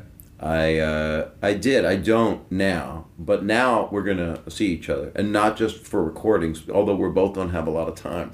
I know. Which kind of suits us. Well, it's, listen. I'm doing meth now. You do that, right? Yeah, well, that's how I do all the things that I do. Right, and that also makes it easier because softer food is better for my stomach because my teeth are my teeth are like on hinges. Well, exactly. They're rubber. I have Harry Dean Stanton teeth and Betty Davis eyes. But that's an interesting point because I, in this past couple years of relationship, I was talking about you a lot, and it would go, I really want to see him. I miss him, and I follow you on Instagram, and I was even tagging you on something, and I went, I don't want to be weird. I don't like going personal on things, and you and I have done a little tweets back and forth, but sure. It's kind of weird when you do the fame club or something, or, they have followers, and why talk to somebody with a couple million people having to see it? Rather than people come up to me and they go, why don't you tweet me? And I'm like, well, first thing, it's not Facebook, and I don't do that because I have a fan thing, and it's weird. It's millions of people that are seeing a conversation that I really want to talk to you, or don't. We could just talk. We can definitely do that. Well, I'm glad to hear that, and I appreciate that. I'm glad you said it, and I'm glad we did it privately. Oh no, I'm recording all of this. I don't edit. Oh, I have a story for you that you'll like. What? I was in it's that kind of I don't edit. The voice reminded me. I was a couple weeks ago with two friends of mine. One was Jeff Ross, and the other was Michael Price, and I was at the Polo Lounge having a drink. Yeah. And some fries. And a man comes over to me and he goes, "Hello, Bob Saget." And I go, "Hello." He goes, "I'm Russell Crowe." And I go, "Oh, wow, so nice to meet you, man." He goes, "I have a joke for you." And I go, "Okay." It's a little intimidating, and he had a bravado about him. He's Russell Crowe. And he goes, "What did the man," I don't know how the setup is. I know I'm going to fuck this up. "What did the man say about how his shorts fit and he had 5 penises?" And I said, "They fit like a glove." And he said, "You finished the punchline." I went, well, yeah, because I knew it. He goes, "You're not supposed to finish the punchline." And now you're pissed off, Russell. And he was pissed off. "I'm really sorry. You want to have a drink?" And next thing I know, Jeffrey Ross and I were smoking cigars and not drink. I cannot drink a huge amount of alcohol anymore, which is a great thing. And we were singing the national anthem at 1:30 in the morning at the Polo Lounge, and the hotel management came and stopped us. With Russell Crowe? With Russell Crowe. 3 hours. And I was telling him what a good singer he was, and how I just did a special, and I had to use auto-tune a couple. "Well, then you're not a good singer." I said, "Well, did you use auto-tune?" Just like how you finished my punchlines. You didn't. I said, "Did you use auto-tune in Les Mis?" He goes, I'm. He was self-deprecating about his singing, but I actually liked him in Les Mis. I don't know what anybody was talking about. I didn't see Les Mis. I have it right here. Oh, let's watch it. Let's just let this the last 2 hours of the podcast. It's just us watching Les Mis. That would be very fruity. That's a nice look, those ladies in there. They look beautiful back in the day. Well, I wish women looked like that now. I don't know if that's the case. Can you hear the people sing? Oh, God in heaven. Well, that was my Russell Crowe story. By the way, I was lying when I say I don't edit. I do edit occasionally. I edit occasionally. I edit this moment. That's what made you think of it. Well, if something comes out wrong, or if I feel like, if I'm riffing and something comes out in a way that, like, it's just going to be too hard to justify that, and it was in a moment, and I don't want people to be, I don't know. Or you think about the very personal stuff that we share during this. It's usually personal stuff, or if it's like, maybe that person doesn't want that thing out there. My relationship stuff I probably want left. No, probably removed. But if you're not editing, you do what you want. I generally don't. Well, you didn't give any details about it. No, I didn't. All I gave details on was the R2-D2 wannabe sharper image type of product. The sperm that always has a suction entry that you can actually, and its lips, and they're warm, and you can put your seed in there because it's an in vitro fetalization device. It processes the seed, it keeps it refrigerated, and then it comes out. There's a thing that shoots out the back, just like R2-D2 had that little thing that would pop out. What is that called? The arm? He had the little servo arms. There's a servo arm, 3-fingerish, not unlike your dad bowling with his first woman that was cheating. It's all tying together right now. That's what I'm thinking. And then the thing implants into the woman, and if you do, the tri-seed area, you've got 3 kids that come out, which I ironically have and had on the sitcom back in the day. What I love about this, well, technically you had 4. If we're counting the Olsen twins as one singular unit. That's true. They were... I actually might try to see them because I am in New York, so I might try to... Are you still pals with Mary-Kate and Ashley? I love them. I actually was going to see Ashley in L.A., and I couldn't because I was going through a busy thing. But they're very special people. I'm friends with everybody from the thing, which is... it's fascinating. Isn't it funny? It's funny to me how we can, in a conversation, you and I... And I think this has just been typical of our relationship the entire time I've known you. We can talk. I think we can get serious. I missed this, by the way. It's fun. Yeah. We can get serious for about 3 minutes, and then it's going to turn into a robot fucking someone joke. Like, we can't. And that's actually what a friendship is. It's a great thing if you have a comedy mind. What we have is a device that allows us to want to play like a 9-year-old. So I'm always going to want to be like that. So people go, you're blank age. I'm going to fucking die one day, but if I'm 96 years old, My dad passed away at 89 years old, and Jesus, at the very end, he was making the worst jokes. He was saying terrible things to me in hospice and owning. He raised, 4 of his brothers. They buried them all, and he had one sister who was still alive at the time of this podcast. Sure. but he had a certain understanding about life, which is why his funeral was so funny and why he was such a good man. Well, I loved him, and I adore you, and I really hope that we get to hang out more. We're going to. This is the gayest ending of any show ever. We're going to. So I have your thing, and you text poo to me. We were texting. That's okay to tell them, right? Yeah. Is that poop? That little triangle? It's a pile of poop. It is, but that's one of the few things that the iPhone gave you as an emoticon, as a gift, because they don't have balls in there. There's no ass on there. They gave you poo. They gave you a little triangle of poo. You used to have to hack emoticons into your phone, and then all the phone carriers are like, well, let's just give them emoticons. I met a girl who was a phone carrier. Oh, is she okay now? Oh my God in heaven! Why are we in a relationship in this day and age? And this is why I guess I need to. We are about texting, and we are about.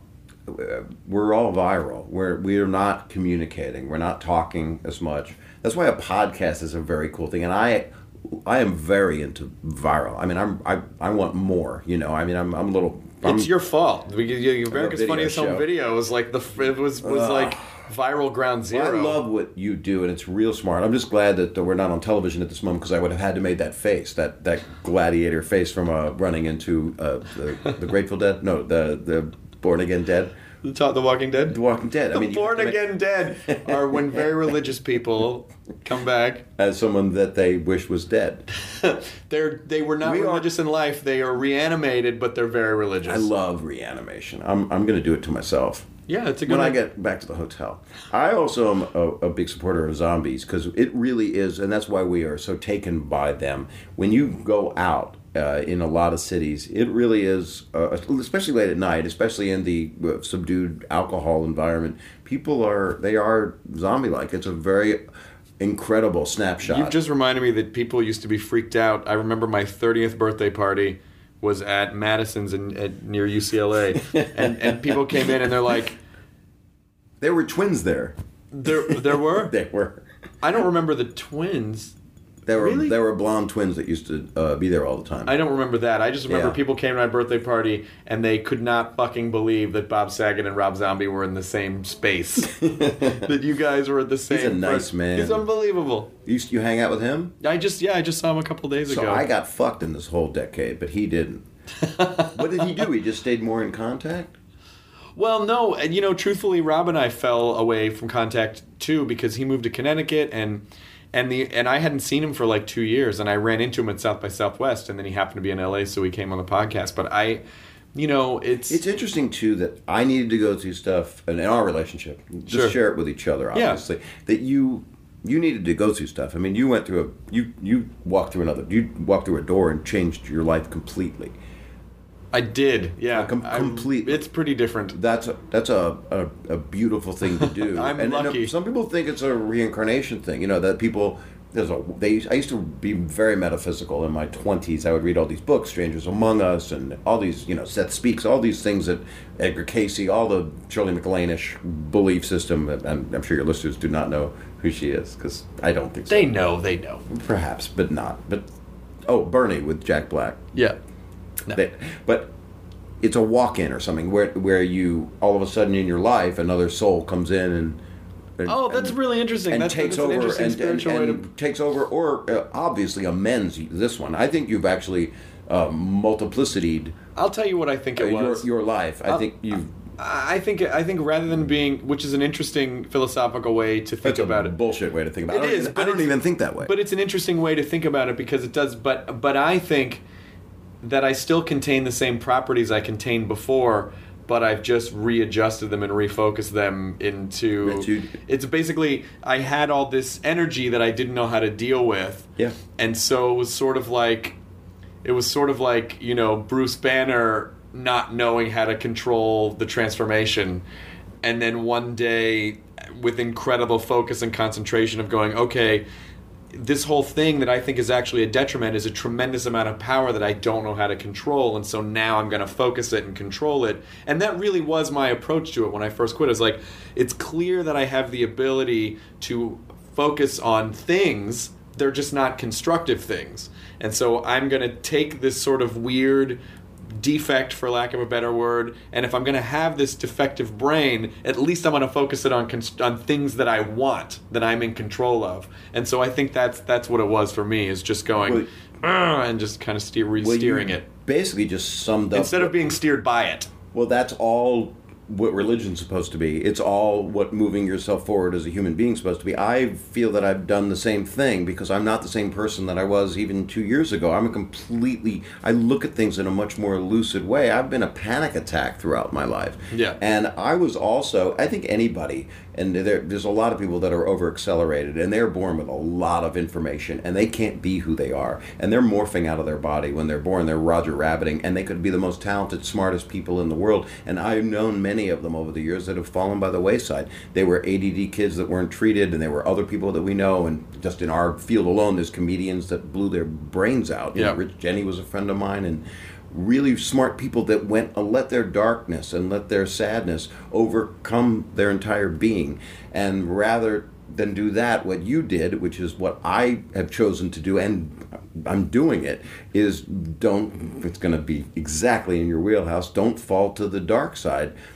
Summon up the greatness in yourself. It's not religious, it's whatever you want it to be, but it's a human energy that this kid, I was a fucking giant nerd. I really apologize for saying the N-word here. No, it's fine. You can say it. But I was about as geeky as you can be, and I used humor, and I was most insecure or the funniest person in the room. And I was a romantic guy who had a couple girlfriends, but not really. And I was really lonely, but always wanted to be funny, always making films, always trying to do jokes, and I didn't know how to harness any of it. I actually, at 56 years old, have finally learned, I think, I understand what my stand-up is now. I never even knew what that was. It's an old friend. It's another relationship that is a very serious relationship. It's not like Liza Minnelli going, it is the same. I always hear Mariah Carey, people go, oh my God, my fans, I love my fans.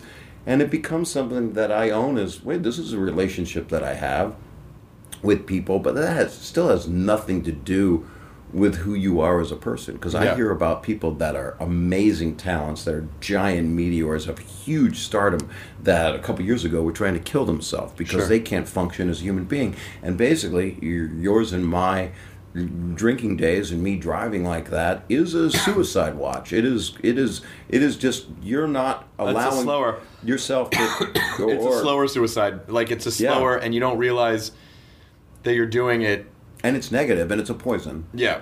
But you don't love yourself or own yourself or go, look at all these great things, and you're not the guy that was in the bar when the show got canceled. If a show gets canceled now, if a show gets canceled for me now, I go, oh, the show got canceled. I used to spend weeks thinking about something that failed, or I would think for hours about some conversation where I said something wrong.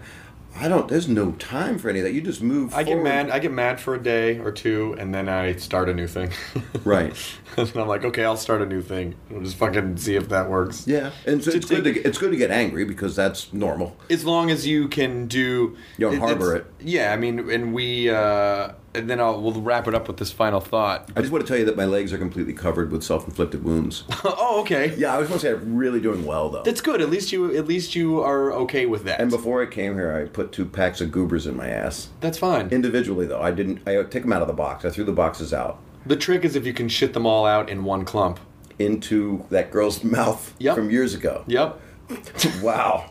What were you going to say to sum up? I'm sorry. No, that would have been the perfect way to end. We start a serious phone, and then it turns into butt goobers. Rapid-fire goober shooting in a Quentin Tarantino machine gun-like fashion into a girl who's going to end up throwing them out. I would have said more Tex Avery, but Quentin Tarantino works as well. I like Tex Avery. I think it was just something that I kind of stumbled upon with the Nick Offerman podcast, which was that part of sort of growing up or being mature or, being a man, or I don't even think it's gender based, but it's the idea of ownership, and it's sort of what you were saying with the fan thing. It's like when you can take ownership over things, that's of who you are, of everything, of who you are, of your responsibilities, and how you perceive the world, of things you've done, and relationships, and wanting to also do kind things, and be noble as you can be, which you are doing, taking ownership over stuff. That's what's always great. I didn't mean to cut you off, but I want to because you've had enough. But you are a noble man, and that is what I am the most responding to now at this time in my life. My midlife crisis is 42 years long. Sure. I get to 16 and then it's a midlife crisis. Of course. For maybe longer. But you are very noble in your purpose, and you've always been, and you don't have the blur of the shit. So it's really a pleasure. Well, I appreciate that, and I've always considered you one of, even then when we're not hanging out and people best say... Best friend ever? Well, when people say, what's Bob like? I'd say, he's the sweetest, most loyal. If Bob's your friend, he'll fucking... he'll walk over a fucking bonfire. I thought he should walk over other people to get to you. He will walk over other people. And put them in his way. And set them on fire. That you would do anything for your friends or your family. And I think that's... I'll kill for a friend. Oh, my God. Anybody. Oh, shit. All right, I'll stop this and I'll give you a list. All right. I'm glad we had this chance to catch up privately. I love you, man. Thank you. Yeah, no one's listening. This man hug in our robes is so great. Why is your robe still on? Why is this robe like no other robe? You don't know Jew jokes. Why is this night different than all other nights was a Jewish thing. Oh, right. Am I your only Jewish friend? No, I have lots of Jewish friends. Because of comedy. Yeah, exactly. Yeah. I've also had Rodney's balls surgically implanted under my regular balls. So these might look familiar to you. Yeah. So it's kind of like... a 4-pack. Oh, God, and a 2-pack? No, wait. A 4-pack. Well, who's the Jabberwocky from the Star Wars movie? The one that talked bad? What? You mean Jabba the Hutt? No, the other thing that nobody liked the way he talked. Salacious Crumb? No. That guy. The guy that was in the one that... Jar Jar. Oh, Jar Jar Binks. You mean his new... face is like a double layer of balls, isn't it? Isn't it like 4 balls you walk? Yeah. That's Yakov Smirnov's joke, I believe. 4 balls you walk. You walk proud. What a country. Oh, my God. That's a good time to... No, they don't stop at a Yakov. Yakov helped me move into my apartment. He did? Yakov was one of my movers, and Vanna White was my neighbor. Oh, shit. And the joke was at night we would watch her blinds move when she had sex, and it would be like, give me an O. Oh. That was the joke. I lived in Hollywood, next to Vanna White. Yakov Smirnov. Helped me move. In Russia, burrito enjoys you. In Russia, television fucks you. I love you, Bob Saget. I love you, Chris Hardwick. Stopping recording. Now leaving Nerdist.com. Enjoy your burrito. This episode of the Nerdist Podcast is brought to you by Stamps.com. Go to Stamps.com, click on the radio microphone at the top of the homepage, and type in Nerdist for a $110 bonus offer, including a digital scale and $55 of free postage. That's Stamps.com. Enter the promo code Nerdist.